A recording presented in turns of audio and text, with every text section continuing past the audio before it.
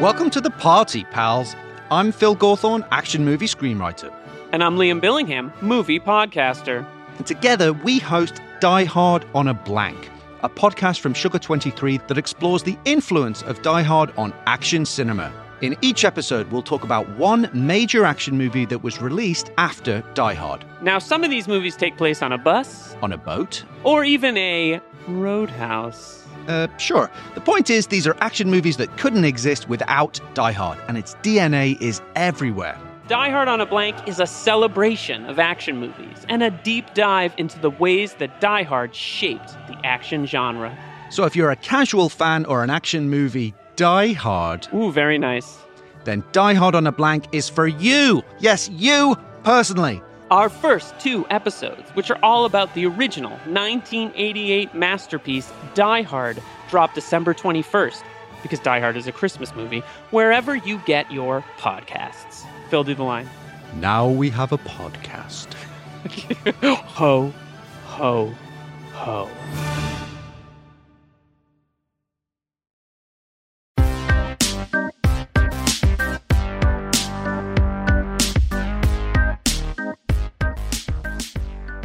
Hi, everybody. It's Liam. Sorry, I just wanted to do the dramatic Jesus pause. I'm Christ. here. It's George. It's George. Liam was like, so- I could see that you're here. Why don't you just Yeah, it say was really an something?" awkward couple seconds. So we're here with a bonus. It's not a bonus episode. It's a bridge episode. It's a bridge episode because here's the deal. We released our Jack Goes Boating episode with Adam Shartoff. Thank you, Adam. And then because of life stuff, we weren't able to get together. Mostly my fault. Life.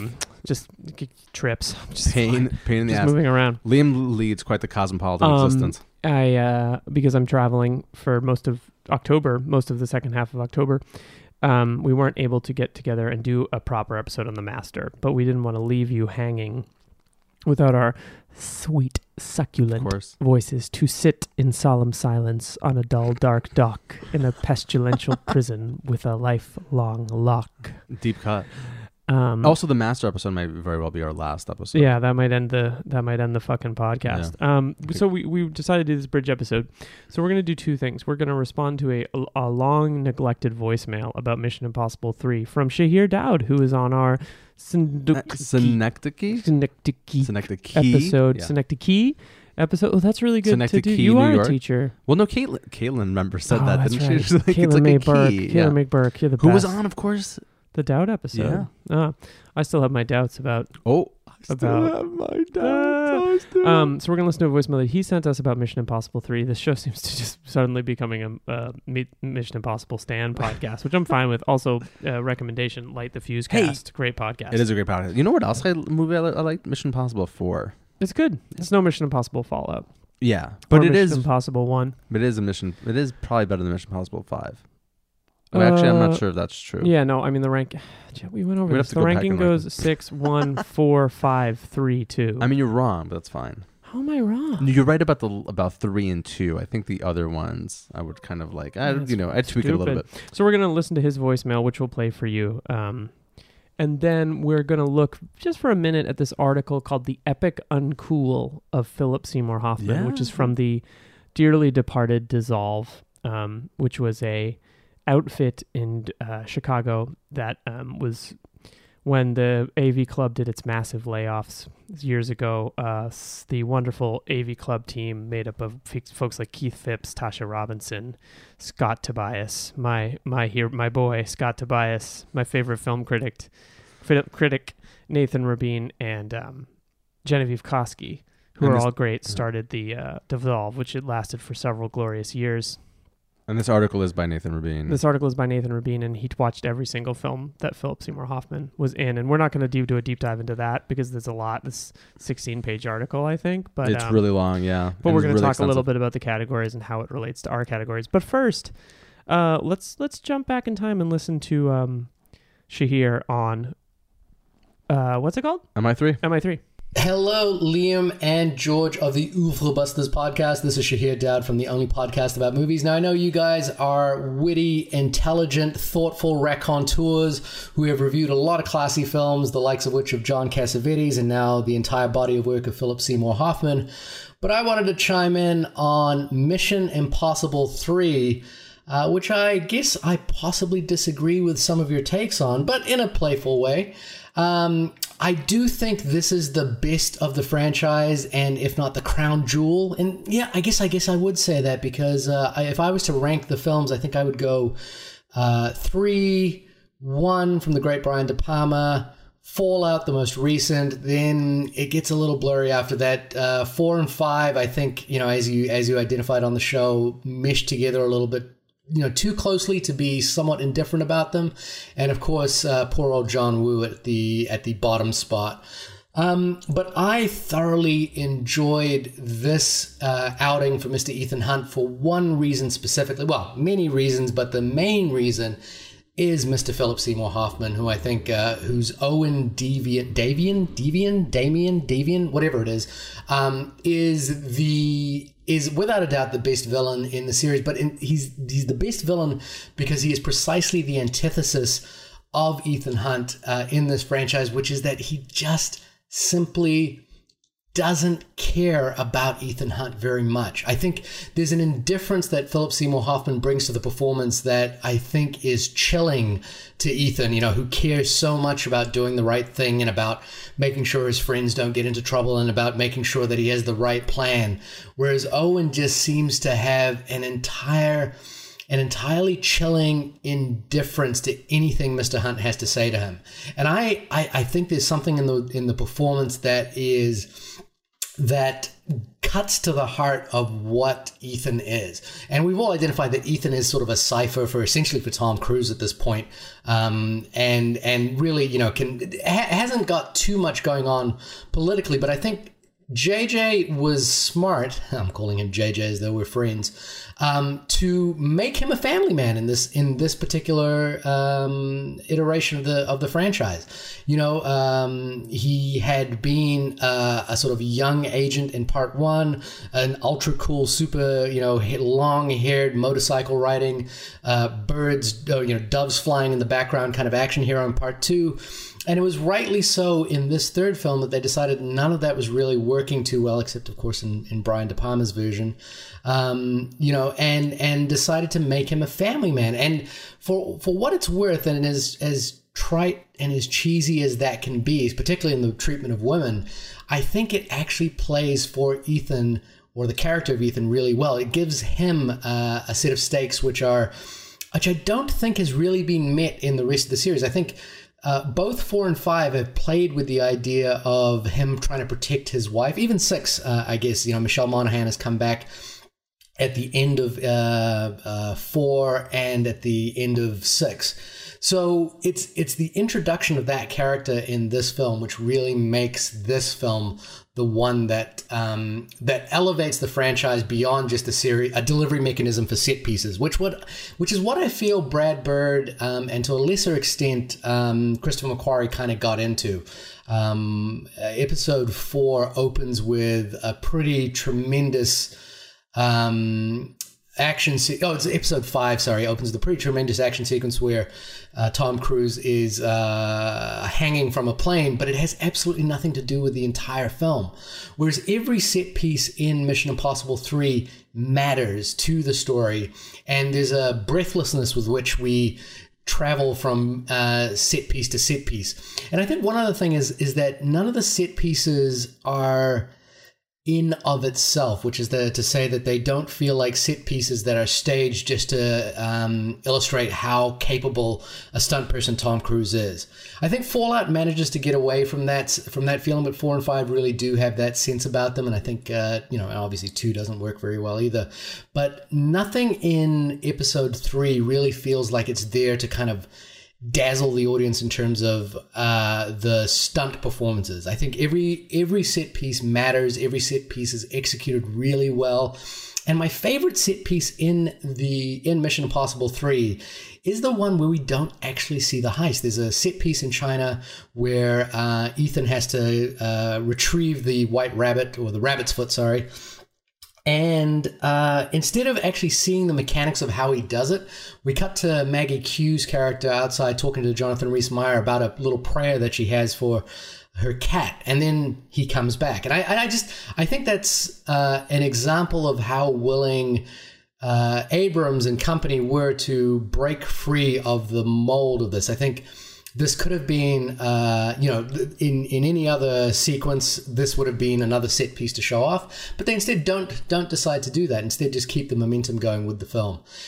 At any rate, I still think this is the best of the franchise, and I'm willing to fight to the death to prove so. Hopefully we'll get to talk in person and won't get too distracted with our differing opinions on the film. But hope to see you soon. Thanks for the endless hours of entertainment and the wonderful work exposing me to a lot of films that I haven't seen, particularly your first season on Cassavetes. We'll see you soon, guys. Keep up the great work. Thank you, Shahir. Thanks, Shahir. Yeah. A lot to unpack there. Yeah, I thought he was going to do the, I like it because it's gritty, which I'm glad he didn't. Because I think that'd be the cheap and easy way to approach this film.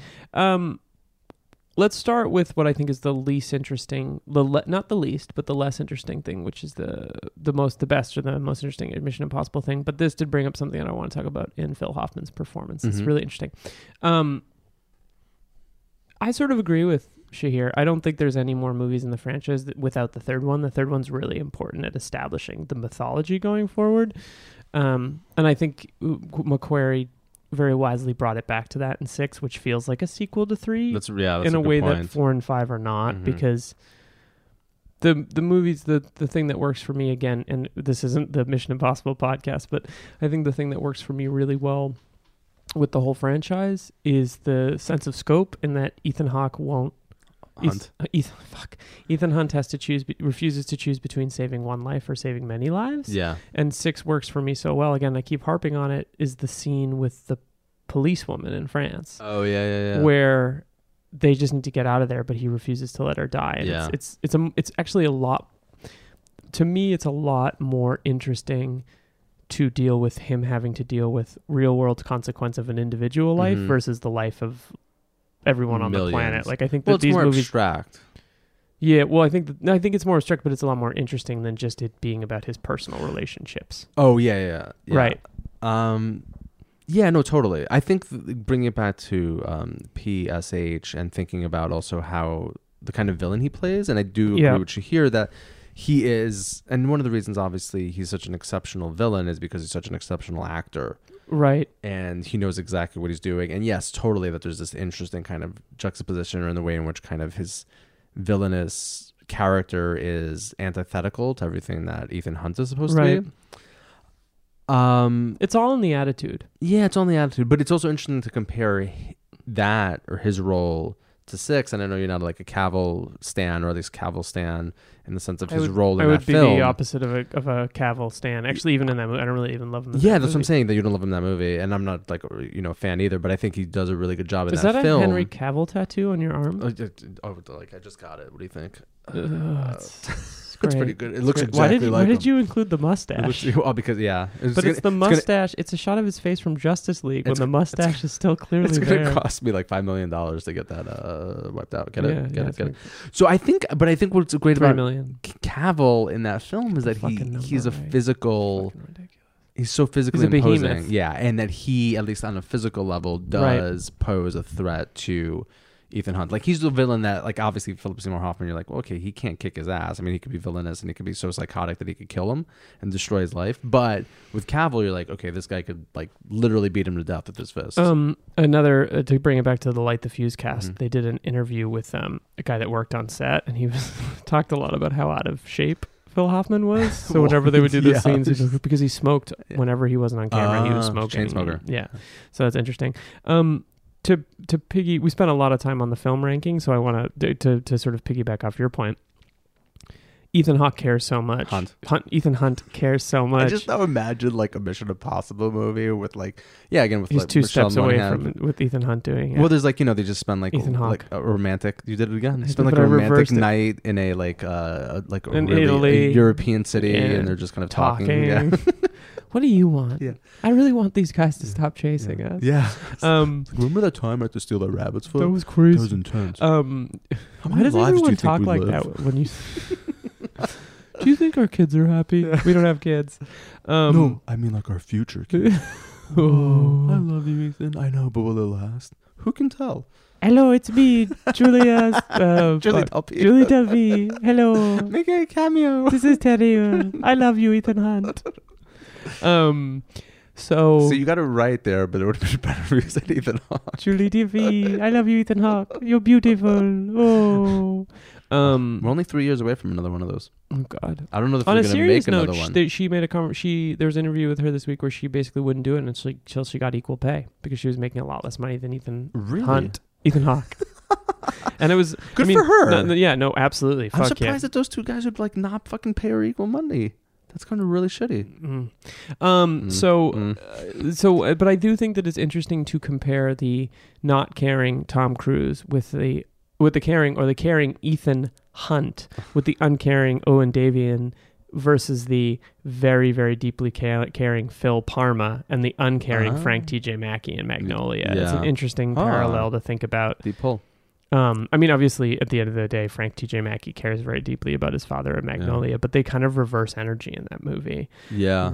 They have these two set. I'm just so curious. I'm sure that Tom Cruise loved him in Magnolia and wanted to work with him because they have such intense sort of scenes together, but they couldn't be more reverse. Like, it'd be really interesting if we thought about the show this way to have taken those two and put them back to back and watched them almost in a dialectic. Ooh. Oh. The dialectic with Cruise and Hoffman. I like it. I will say this, though. I think, not to also, like, score points about, like, what Shahir said, but I think what is interesting about 3... Is that George Fragopoulos' entrance music? You're the one that I want. You are the one I want. What would be your entrance music? My entrance music? Yeah. Oof, probably like a Decemberist song. Ooh, nice. Like the one about the guy who gets eaten by the whale? The Mariner's Revenge song. I love that song. Yeah. It's a great song. Yeah. We are two mariners, our ship's all survivors in this belly of a whale. So you know it. Its ships are sailing beams. It's also 12 minutes long. It's a great song. I think we have some time to kill. Listen to our Decemberist podcast called... Oh my God, can we start one? The Octoberists? December cast. Ooh, December casts. We'll figure it out. Do you know the history of the Decemberists? Yeah, of course. It's really interesting. The thing that I wanted to get back to what Shahir said is about this film obviously can't break the mold. Because at this point there isn't a mold. There's right? no mold. Yeah, it's interesting to think about how 4, 5, and 6, like how 1, 2, and 3 also are really almost standalone in the sense that they all have a very radically different aesthetic. Yes. And then 4, 5, and 6 do kind of cohere in this like establishing of what is now what I would now call the late Mission Impossible style, as opposed to the early. I think that's a really good point. And then that I'm actually referencing, of course, Adorno's notion of late style. I'm just kind of saying. I just wanted to tell me more about that. I'm actually curious about what is Adorno's theory of late style. Oh God, you're putting me on the spot now. Well, just basically like that late works of art are in some sort of way like fragmentary, or in some sort of way, let's say like much more complicated and intense than like earlier works. Give me an example. So he looks, I think he applies it to like Beethoven's later music as opposed to that's what you asked. It was a music, because he was a music theorist. He was a music nerd, yeah. So I think when he first applies it, he's looking at Beethoven's music. So can I make a what I think would be an interesting example of late style? Mm-hmm. Late style Michael Mann being Public Enemies or Miami Vice. There you go. Or late style Cassavetes, or they become these really sprawling, intense, kind of like, for lack of a better term, where he's using kind of the entire canvas of the film, where like he doesn't fucking care about doesn't care about runtime anymore. He doesn't care about plot in any sort of really, I think, simplistic way. I thought about that as an interesting thing because I had a conversation with Joe Rangeli, brother of Mike Rangeli, friend of the pod, about how I think Michael Mann's work becomes much more interesting the more abstract it eventually becomes. Like, he makes these amazing films like The Insider and Heat that have like a real narrative draw to them. Mm-hmm. But he's also, I like the films where it's kind of like, in Miami Vice, I love Miami Vice because I'm like, I don't know what these people are saying. At the time, this movie makes no sense. John Ortiz, Jack Goes Boating, he's in that film. And Collateral's a little bit of a return to earlier, but the abstraction and the images and kind of the sound is interesting. So yeah, Late Style, that's very interesting. But the other thing also that Shahir said that I wanted to kind of like think about is that I still think, and he also addressed this a little bit, that I think the ploy or the bringing in of the family and like the wife kind of stuff is kind of cheap and is a little bit schmaltzy. And not that I think it can't be done in an interesting way, but I mean, as soon as that film starts, you know that she's going to get in trouble. Like, you just know it. And I think it kind of shoots itself in the foot by falling into this kind of like very conventional structures. We are talking about an action movie. The Hollywood action movie with the 3-act structure. Right, but that's also, I mean, that doesn't mean we shouldn't like think about that in the sense of it working against the film. Do you think most people will go to wanting an action movie? I mean, come on, like, we were just talking about Late Style. Do most people like record podcasts about whether or not, like, you know, about how a film is working, or like? Let me check the statistics. Like what? Turns out 98% of people have a podcast. What people are a fan of? No, I see what you're saying. Kind of intensity. Yeah, I'm giving you a hard time because it's fun. And I also think again, hang on 1 second. Let me just. Yep. Okay. And I also think again, 3 is definitely better than 2.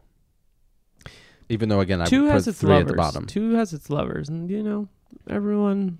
But you're right. It's not a great film. I would say that 3 has grown in my estimation, partially based on just thinking about what Shahir had to say, and it's a really important movie to the rest of the franchise. It is. He's right about that. Yeah. And also, we're talking about the best Hollywood franchise by like leaps and bounds at this point. It puts to shame.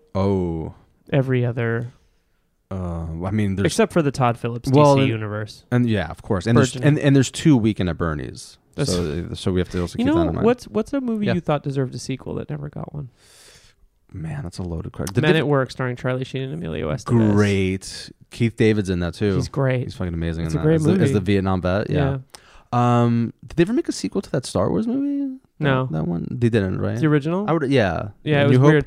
I would say that one. I just wanted to see what that Chewbacca guy was up to. It was weird because like they blow up the Death Star and then they kind of like and like it's like that's it. It's happily ever after. And I'm like, you know what? No one made another dollar. Yeah. You know, it'd be really great. And I kept thinking like once they blew it up, like if they brought that Death Star like back over and over and that would be really good. I also think it'd be really good if I don't know, you make like a really daring entry in the series and maybe take some huge risks and it pisses off some white boy shitty fans. So you bring back the guy that made the Safe movie to direct the third one of the franchise. Because what we really need is those like, those aggrieved like white men like complaining like, you ruined my Star Wars. You ruined my childhood.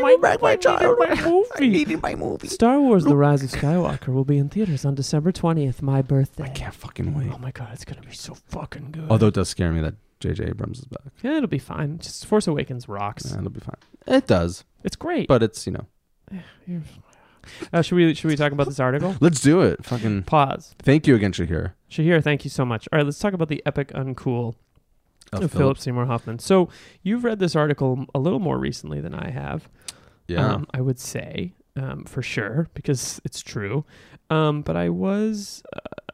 So let's start this conversation off by talking about the fact that we've sort of been breaking our Phil performances into the category of Big Phil, Little Phil. And we've said this a million times, but Big Phil would be sort of his larger-than-life, grandiose performances. Maybe his late period performances, not entirely, but some. And Little Phil, which is sort of his like more... introverted, cerebral parts. And what, so there's a lot, this article is quite long. It's definitely well worth a read. It's well worth a read. It's quite long. And he covers each film in a paragraph of exquisite detail. And he breaks it down into 3 categories. And let's talk through those 3 categories and see how we where we get. So the first category is the red-headed scene stealer. And he looks at this from 1991 to 1996. The films covered are Triple Bogey, On a Par 5 Hole, Leap of Faith, My New Gun, Scent of a Woman, My Boyfriend's Back, Money for Nothing, When a Man Loves a Woman, Nobody's Fool, The Getaway, Twister, and Hard 8. And we've only covered Twister, and you did that with Kat Rodriguez. I feel like we may have neglected this period the early Phil. because we wanted to get into the meat of the performances. But one thing he says is Hoffman made a big impression in small roles in small movies early in his career using his unique physicality. And I think that we should cover the two that are probably the best known, which is Twister and maybe Hard Eight. Twister we talked about, but he kind of has this like eerie, this kind of like nice guy kind of loony confidence in that movie. But I think when I was in high school, I watched Hard Eight every day after school for like months. And Phil Hoffman made such an impression on me in that movie. Have you seen it? I've not, no. Oh, that's PTA's first film, right? PTA's, you've not seen Hard Eight? I've not, no. How can you be a white guy that likes movies and you haven't seen Hard Eight? Sorry. So he plays my white guy car who likes movies. Leave it at on the table. He has one scene and sort of at the beginning of the film where he's playing roulette, I think. I've seen this film. I've seen this scene. With Philip Baker Hall, and he's like such a prick. Yeah. And Philip Baker Hall has his classic sort of deadpan stare at him, but it's such a different Phil than where I feel like we ever got again. That's kind of interesting. And I thought it was interesting that he looked at it. It really is a scene-stealing performance because I feel like that movie has Gwyneth Paltrow, Samuel L. Jackson, John C. Reilly, Philip Baker Hall, and the person that you remember Gwyneth Paltrow because she's really good in it. And they're all great, but like Phil Hoffman stole that movie. Yeah. In my mind. You've not seen it, so fucking moving on. I've seen the porno parody. It's called Hard Eight. Sorry, I just have to go there. So the next part is the best part of the best movies. So this covers 1997 to 2005. And the list here is Boogie Nights, Next Stop Wonderland, Montana, The Big Lebowski, Happiness, Patch Adams, The Talented Mr. Ripley, Magnolia, Flawless, Stayed in Maine, Almost Famous, The Party's Over, Punch Drunk Love, Red Dragon, Owning Mahoney, Love Lisa, 25th Hour, Cold Mountain, Along Came Polly, and Capote. So this is a huge chunk of our show. This is, I would say that we sort of started with the best part of the best movies, which I think is interesting because that's kind of been the thesis of a lot of this show. I immediately think of things like Punch Drunk Love and Red Dragon. I mean, Red Dragon we talked about. God, maybe the only great thing about this movie is Phil Hoffman. But I want to pause and talk about State and Maine. Have you seen State and Maine? I've not. No, you told me. I think it was on the bubble, right? Have you actually seen any fucking movies? I know it's Mamet. It is a David Mamet film, and I want to just pull up what Nathan Rabin, who, by the way, I hope he's fine with us talking through his article, said about State and Maine. Hoffman tended towards extremes of human behavior, hurtling between intense psychotic villains, tragic heroes, mercurial geniuses, and outcasts, just barely surviving on society's fringes. Jesus. Sounds like me. So it's refreshing to see Hoffman play a sweet-natured, likable, romantic lead in David Mamet's sly 2000 satire, State and Maine. Hoffman plays Joseph Turner White, an adorably bookish playwright who comes to an England town to work on the film adaptation of one of his plays and receives a crash course in the movie world's inability to corrupt everything it touches. He has his other half in this film is Rebecca Pidgeon, who is David Mamet's wife. I didn't, yeah. Yeah, it's interesting to think about Hoffman in two ways: as a romantic lead, which he kind of is in Jack Goes Boating, but I think we sort of agreed it was kind of unsuccessful. In a way, but the film plays into him not being like a typical leading man. That's true, but he's. I think that was a little even more interesting. Shut up, dog.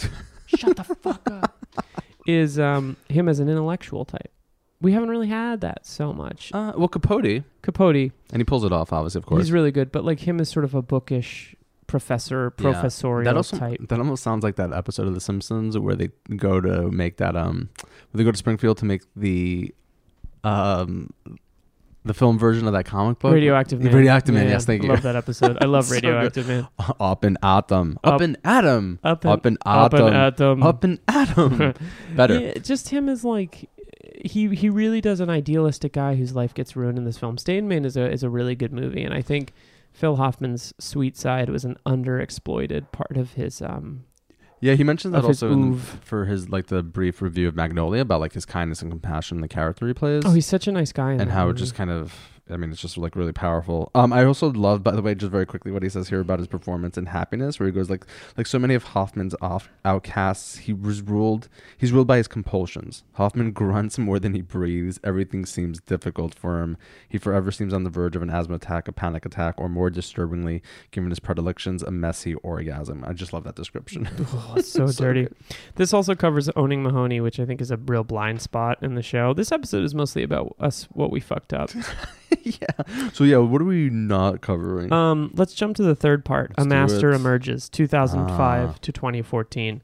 Strangers with Candy, Mission Impossible 3, The Savages, Charlie Wilson's War, Before the Devil Knows You're Dead, Doubt, Synecdoche, New York, Pirate Radio, Mary and Max, The Invention of Lying, Jack Goes Boating, The Ides of March, Moneyball, A Late Quartet, The Master, The Hunger Games, Catching Fire, A Most Wanted Man, God's Pocket, The Hunger Games, Mockingjay.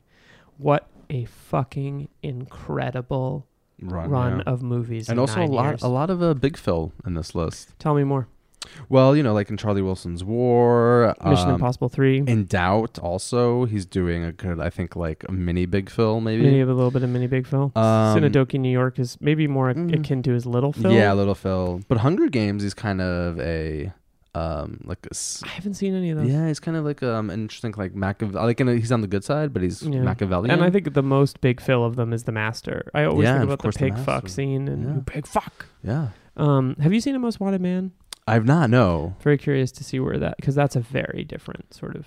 It's a very interesting movie. He plays like the German spy or something. He's a German spy named Gunther. Ooh, he's a very it's German on the list. Accent. We're getting there. We got two more. Yeah. And The Savages. Have you seen The Savages? He plays a Brecht scholar. Oh, really? Yeah, it's really funny. There's a scene where he's at a chalkboard talking about epic theater versus Aristotelian theater, and he's like, epic theater has montage. Aristotelian, Jesus, has scenes. Epic theater has gestures. Aristotelian theater has psychology. I think maybe I've seen this. Great. Scene, it's so funny because if you have any of that in your headspace, you're just like, oh Jesus, that's who these people are. But it's like a miserable fucking performance. By the way, was this article published before we started our podcast? Because we might have a lawsuit on our hands. Yeah, no, it was. He covers but he covers everything. He does these deep dives. This is very impressive, and everybody should go out and read it. Nathan Rabin, if you're interested, we'd love to have you on the show to talk about it. I know you can't afford you, but we'd love to have you on the show. If anything, I think this article allowed me to contextualize him in a really interesting way. Totally, yeah. And you should read it yourselves. And if you have thoughts about it, we'd love to hear them. If you have thoughts about any of the films, we'd love to hear them. I think the thing that this makes you walk away with is the breadth of his achievement. Totally. I mean, going through this, again, I was shocked at how prolific he was. Yeah.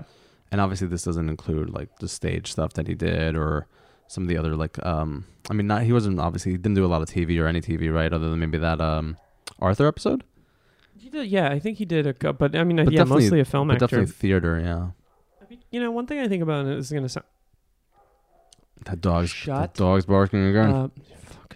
One thing I thought about a little, and granted, he did do some franchise movies. He did Hunger Games and whatever, but like, do you ever think what Philip Seymour Hoffman would play in the Marvel Cinematic Universe? Ooh, he'd make an interesting Hulk. Are you fucking kidding me right now? No, I'm not, because the Hulk transforms into the Hulk. I guess that would be interesting. Or I should say Bruce Banner transforms into... But see, this is the funny thing. Oh shit, Philip Seymour Hoffman you could never, that would be incredible. Yeah. You can never really contextualize Phil Hoffman as the Hulk because he's not like... Mark Ruffalo's a babe, so he can play the Hulk. Who do you play? Because Bruce Banner has to be a babe. I don't know who... He would be. Bruce Banner was a scientist. I know we're not a Marvel Stan podcast, but he would be very interesting. I think as in Black Panther, Martin Freeman's part as the CIA agent, who's kind of like one of the more problematic elements of that movie. Is the good-natured CIA agent. It's like, hi, I work for the CIA. I'm good. But it's well cast because you believe Martin Freeman is a good guy. Martin Freeman is a great actor. A great actor. He'd be a really interesting. A couple of things I'd love to see him do, and he kind of did some of this stuff. He'd be interesting in that part. Mm-hmm. I've always thought he'd be really interesting as a private detective, which he kind of does some of that in A Most Wanted Man, this like haunted investigator. Yeah. But I think he'd be a good Chewbacca type alien. I'm trying to have a serious conversation here. It's fucking, sorry, it's fucking ridiculous. I'm not at all a professional podcaster. But I think the ultimate thing that I think about all the time, and actually a buddy of mine talks about this before, Philip Seymour Hoffman would have been an incredible Penguin in a Christopher Nolan Batman movie. Yeah, definitely. Incredible Oswald Cobblepot. And listen, Danny DeVito is legendary, a legend in that film.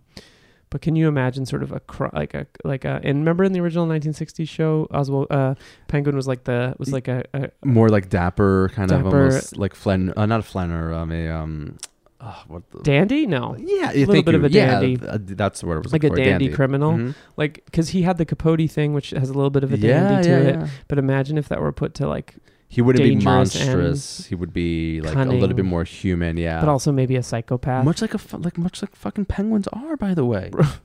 He'd be a really great psychopath. He could be a really great flamboyant villain. I feel like Christopher Nolan could really. I listened to this thing on NPR today about like all these Empire penguins dying because all the ice is shrinking, and I was like, good, they're fucking psychopaths. Those fucking monsters. I have a friend. No, seriously, save the penguins. Please. He's very serious. He once told me, he was like, I'm a very serious vegetarian, except for sharks. And I was like, oh, because there's more of them? He's like, no, fuck them. They're assholes. Fuck sharks. We need the sharks, but I would totally fucking eat a penguin. Yeah, delicious. We don't mean that. Anything else? No, I think... I do think also just very briefly that at some point, and I was looking for it, but at some point Rabin says something about Hoffman as an artist, and obviously it's important to think about actors as artists, but also that... So they're given short shrift in that regard all the time. Yeah, but yesterday we were talking about like why, on our Jack Goes Boating episode, will drop soon. What do you mean yesterday? Which already dropped weeks and weeks ago. God, you're not a professional codcaster. All the times are just conflating. You're not a professional cod catcher. But about why he would be attracted to that film, because we all kind of sort of agree that it was, in certain respects, interesting, but overall kind of a failure. Mm-hmm. And it's just interesting, again, to think about like the decisions that he oftentimes does make consciously, besides obviously like the cashing a check. Right. And why, let's say, he might be interested in like a role that he was in. And that's just, I think, something we should always be considering when we're thinking about like why an actor of his caliber is in a certain kind of film and what he's bringing to that and what attracted him to the role. And he kind of got out at a time when it wasn't all franchises. Got out is a terrible way to say it. I don't, but he... Yeah, he left us. He left us too soon and too young, and before things evolved in an interesting direction. Or not so interesting direction, depends what you... Yeah, it depends on where you stand. And his master co-star is now a DC stan. He's part of that universe now, yeah. Oh, what a world. Oh, what a world to live in interesting times. Oh, it's just... Oh, what a brave new world that hath such creatures in't. I was going to quote Mao and that thing about like there's chaos in the sky, the conditions couldn't be better. Oh my God, I'm sorry, you guys. We're awful. Something like that. We're so bad. I'm a little off on that exact Mao quote. I don't really have that Mao quote. I got to check my red book when I go home. Let me check that out when I get home. But on that note, one thing I wanted to ask about quick was I forget. I don't remember anymore. But there was something I had. It was going to be good. Yeah, I don't remember what it was. Was it about the Marvel Cinematic Universe? No, I think it was about something else about Phil. But there's always a million things that we said about Phil. If you have thoughts on a film we've talked about, thoughts on a film we haven't talked about, something we've missed, send us a voicemail, uberbusters@gmail.com. Email us. Just let us know. We, as you can see, we'll play your entire voicemail on the podcast. Thank you, Shahir. That was great. And if you have any, by the way, like handwritten hate mail, I'm going to put Liam's address in the metadata, so you could just send it straight there. 11th Street. Okay. We're not going to do the traditional now. We're not just fucking. It's just fucking. It's a bridge episode. We'll be back in a couple weeks. 2 weeks with Philip Seymour Hoffman, and Joaquin Phoenix, and in Joker. I mean, Master. The Master. Master. Bye-bye. When you introduce me, can you call me the Master? I just love that you knew exactly where that was going. All right, bye guys. Bye.